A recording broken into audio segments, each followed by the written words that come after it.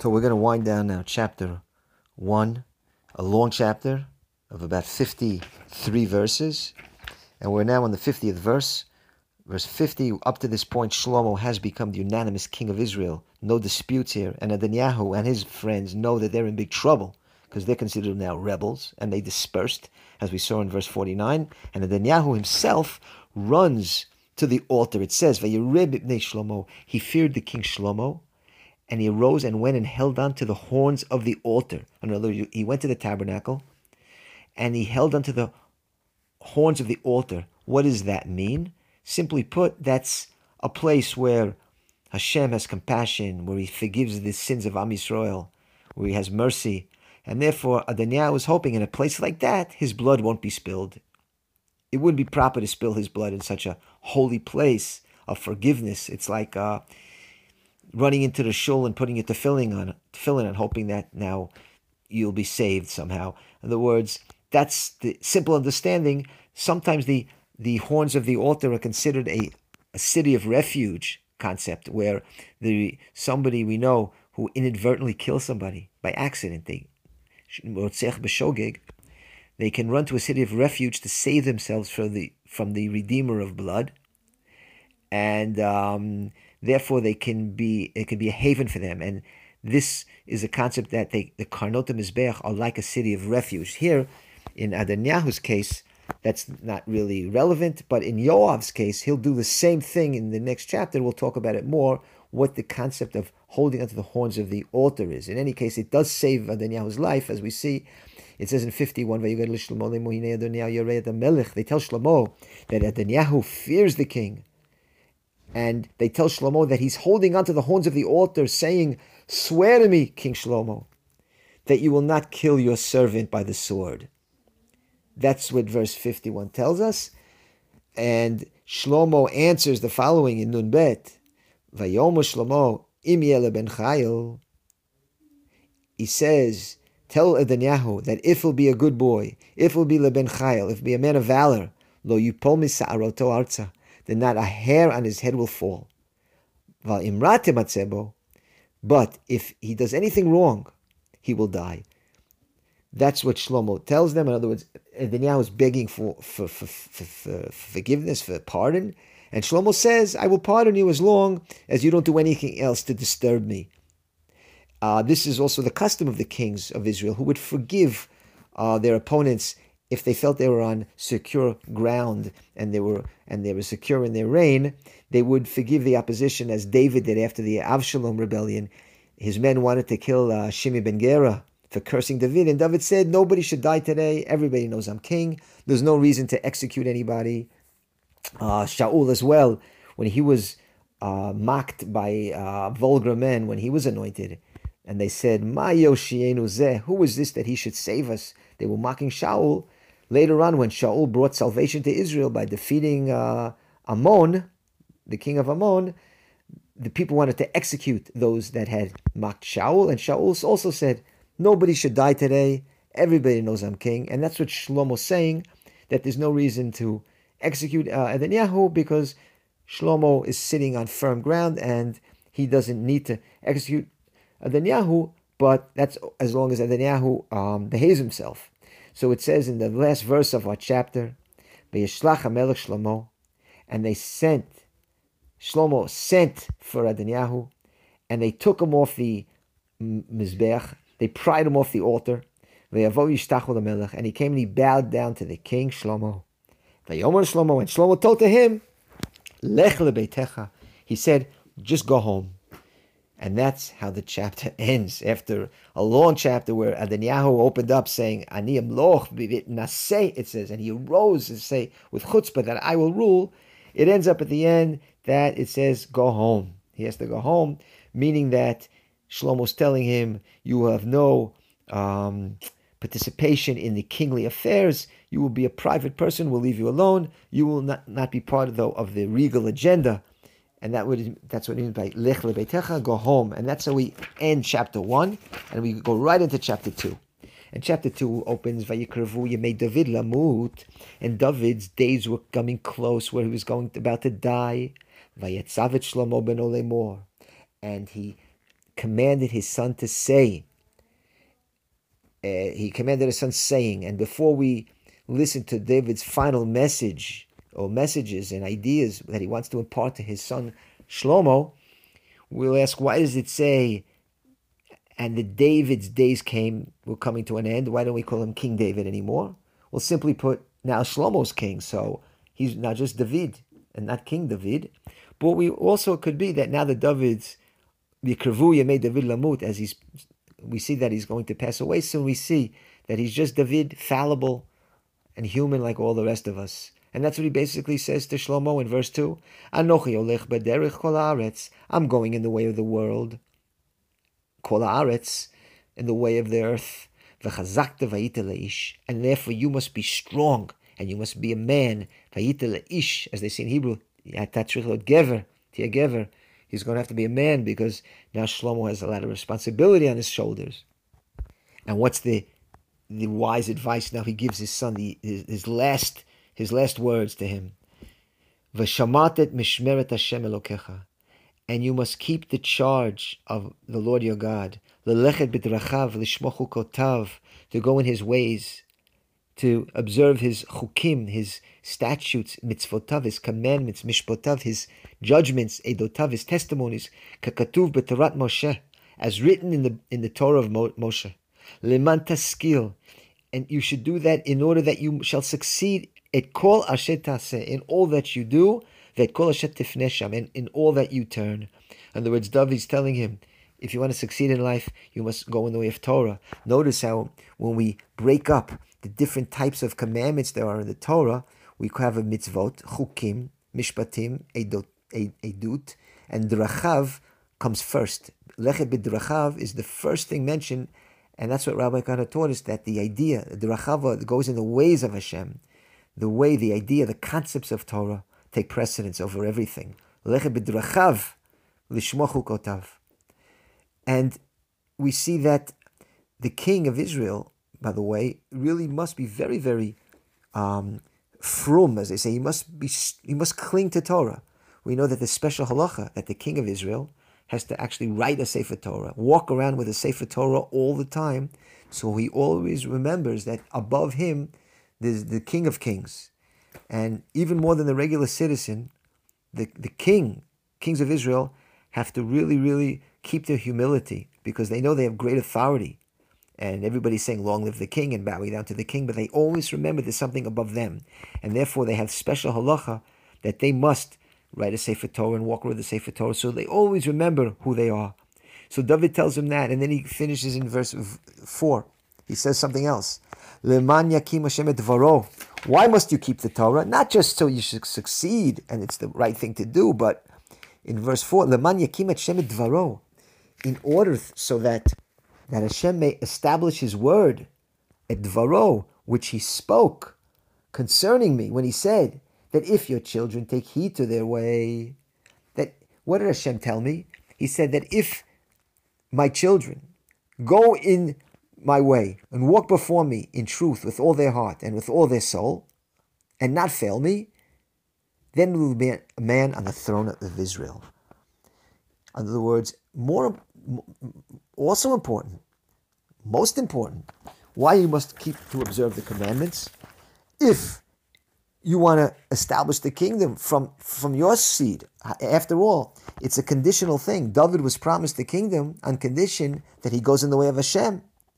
So he's telling Shlomo here in this verse that if you want to keep it going, that for your children, so we continue the kingdom coming from the seed of David, we must not go off the derech just for that. Of course, really David is promised the kingdom forever, but there could be problems like splits in the kingdom, which we saw later on. But David's telling him that, as we say in the end of this verse, so you don't get cut off from the throne. David's warning Shlomo that, remember, it's a conditional thing, that I was promised the Davidic dynasty coming from me, the kings of Israel, but it's on condition that we don't go off the derech. So that's verse 4. And now he goes now to some tachlis. He's going to give him some very practical advice on what to do now on the political realm. And it says in verse 5, Vegam, and also. In other words, Gam, which means also and further, also this is also part of the Torah, what you're going to have to do now. Yadate et asher asa li Yoav ben Tzuria, asher asa l'shnei saret tzvot Yisrael. Remember what Yoav ben Tzuria did to me and to two army generals of the Jewish people, Avner ben Ner and Amasa ben Yeter, that he killed them and he spilled their blood in the times of peace. Let me say that in Hebrew, Vayasem demei milchama b'shalom. They say he shed blood of war in times of peace. And v'yiten demei milchama b'chagorotav, and he put the blood of war upon his belt, asher bitmotnav, that was on his loins or on his hip, ubitnaalo asher biraglav, and on his shoes that were on his feet. Now that's one intricate verse there in verse 5, and we're going to have to kind of try to understand it. David is telling, King David is telling Shlomo that you have to really remember what Yoav did to me. That's what the verse says. Did to me personally, it seems. Li, Masali Yoav, when he killed the Sar Tzava, two of Sar Tzavas, not one, Avner and Amasa. He spilled their blood in times of peace. How did he spill their blood? A simple understanding of the verse, he spilled it in such a way that it says in the end of the verse that it spritzed all over their belts and their clothes and their shoes. That's how we can understand the verse. He did this from close range and so cruelly that the blood spilled on them. Of course, there's a lot of drashot that the Chazal will doresh from these verses. That I don't know if we'll go into them, but they're very interesting. But it basically explains how Yoav actually did kill those two Jewish generals. In any case, Yoav is a heroic figure. First of all, let's understand Yoav ben Tzuria. He's a heroic figure who brought great salvation to the Jewish people. His bravery, his courage is in the wars he fought, probably unmatched by any other Jewish figure. But with all the great things he did, he also spilled a lot of blood.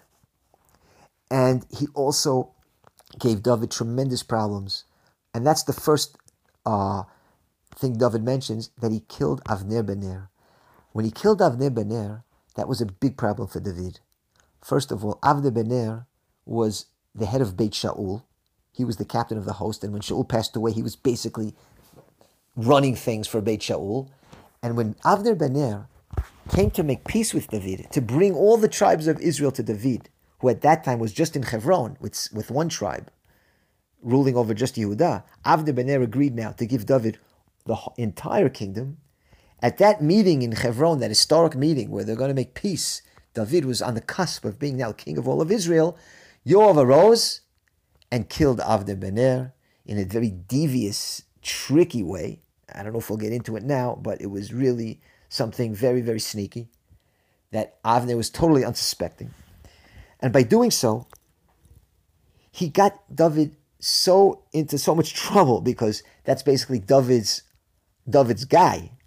And if you invite somebody like Avner ben Ner to your place and you don't protect him, and your army general kills him, that implicates you, that you have a hand in that murder. And it took a long time for David to convince the Jewish people that he had no hand in that murder, in the murder of Avner ben Ner. And that's what Yoav did to me. That was probably the most difficult obstacle that David had to overcome, was convincing the Jewish people that he did not have a hand in the murder of Avner ben Ner, but Yoav was just acting on his own. And back in that chapter in Shmuel Bet, and by the way, it's important to learn a lot of Shmuel Bet to understand these figures in Amasa and Avner and Yoav. But in any case, I'm trying to give a quick review in case you don't know, or to refresh your memory. Yoav killed Avner ben Ner in Hebron in a time of peace. Now, of course, we have to understand that Yoav's motive was that Avner had killed Yoav's younger brother Asael. Yoav had a brother Asael, who was killed previously in the chapter before, when there was a small civil war going on between Yoav and Avner, and the battle broke out, and Asael was trying to kill Avner, and Avner warned him, get away from me, I don't want to have to kill you, and Asael continued pursuing Avner, and Avner struck Asael down. Yoav did not forget that, and therefore he took revenge on Avner. But Avner was justified then to kill Asael. And therefore, Yoav is considered a murderer in that situation. David never punished him. And now he's basically asking Shlomo to take care of it. Not only was Avner killed by Yoav, but so was Amasa ben Yeter. Who was Amasa ben Yeter? He was another captain of the host that David appointed in Yoav's stead after the Avshalom rebellion. David fired Yoav, and he appointed Amasa in his stead. And the very next chapter, in the Sheva ben Bichri rebellion, Yoav, in a very, very sneaky way, you have to read it there in chapter 20, Shmuel Bet, in a very, very sly, cunning, nasty way, he cuts down Amasa ben Yeter, who totally was not suspecting it. You have to check that out. But it was kind of cruel. And basically we see that Yoav is a problem for David, because Yoav does basically what he wants. Yoav also killed Avshalom. David does not mention that here. He does not mention that here as one of Yoav's sins, because Yoav was correct in killing Avshalom. But the fact was that David had pleaded with all of the Jewish people in that war on his side, please don't harm my son Avshalom. And Yoav went and killed him anyway. Of course, Yoav was right there. But it showed one thing. Yoav does not have Yirat HaMelech. He doesn't have fear of the king. And if he doesn't have fear of King David, he's certainly not going to have fear of King Shlomo. And therefore he poses a tremendous problem to the kingdom of Shlomo for it to prosper. Now we have to understand why. Who is Yoav? Yoav ben Tzruya. Who's Tzruya? Tzruya is one of the children of Yishai. In other words, Tzruya is David's sister. And therefore Yoav is David's nephew. He might not be a big difference in age, because David was the younger son there. But they're family, and they go way back. They were together in the desert of Yehuda. They're back, they're from the same neighborhood, from the same family. And therefore, being so close, maybe the expression familiarity breeds contempt, but Yoav doesn't have the awe of the king that the rest of the Jewish people did. And therefore, he becomes like a loose cannon who does whatever he wants. And it becomes dangerous to David and much more to Shlomo. David was able to handle him, more or less, but many times he also said that I can't handle Bnei Tzruya and Kashimi many. That we saw him complaining about them on several occasions. And David needs Yoav, of course. He needed him for his military prowess. There's no question that David's military prowess allowed David to be a great king, and all the conquests of David are in Yoav's merit as well. But there's no question at this point, even without the Netanyahu rebellion, of course, that was the last straw. When Yoav joined Netanyahu, that was absolutely the last straw, of course. And therefore, the Shlomo is being warned here to be very careful of Yoav ben Tzruya, because he didn't fear me, and he's certainly not going to fear you. And so David continues, Vasitek bechochmatecha, and do wisely with him. Shlomo's already pretty smart, he's chacham ke Shlomo already, David says. David knows his son is chacham. Chochmatecha taseh. V'lo teritze vato b'shalom, Shaul. In other words, that's an expression that don't let his head go down to the grave in peace, which is really saying, don't let him die a natural death. In other words, for his good, for his atonement in this world, don't let him die a natural death.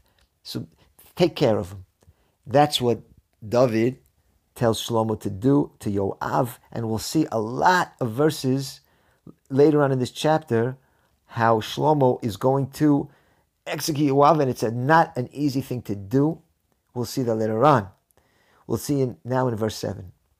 What else does David tell Shlomo? Bnei Barzilai Hagiladi ta'aseh chesed. But to the children of Barzilai Hagiladi, do chesed to them. And let them eat at your table.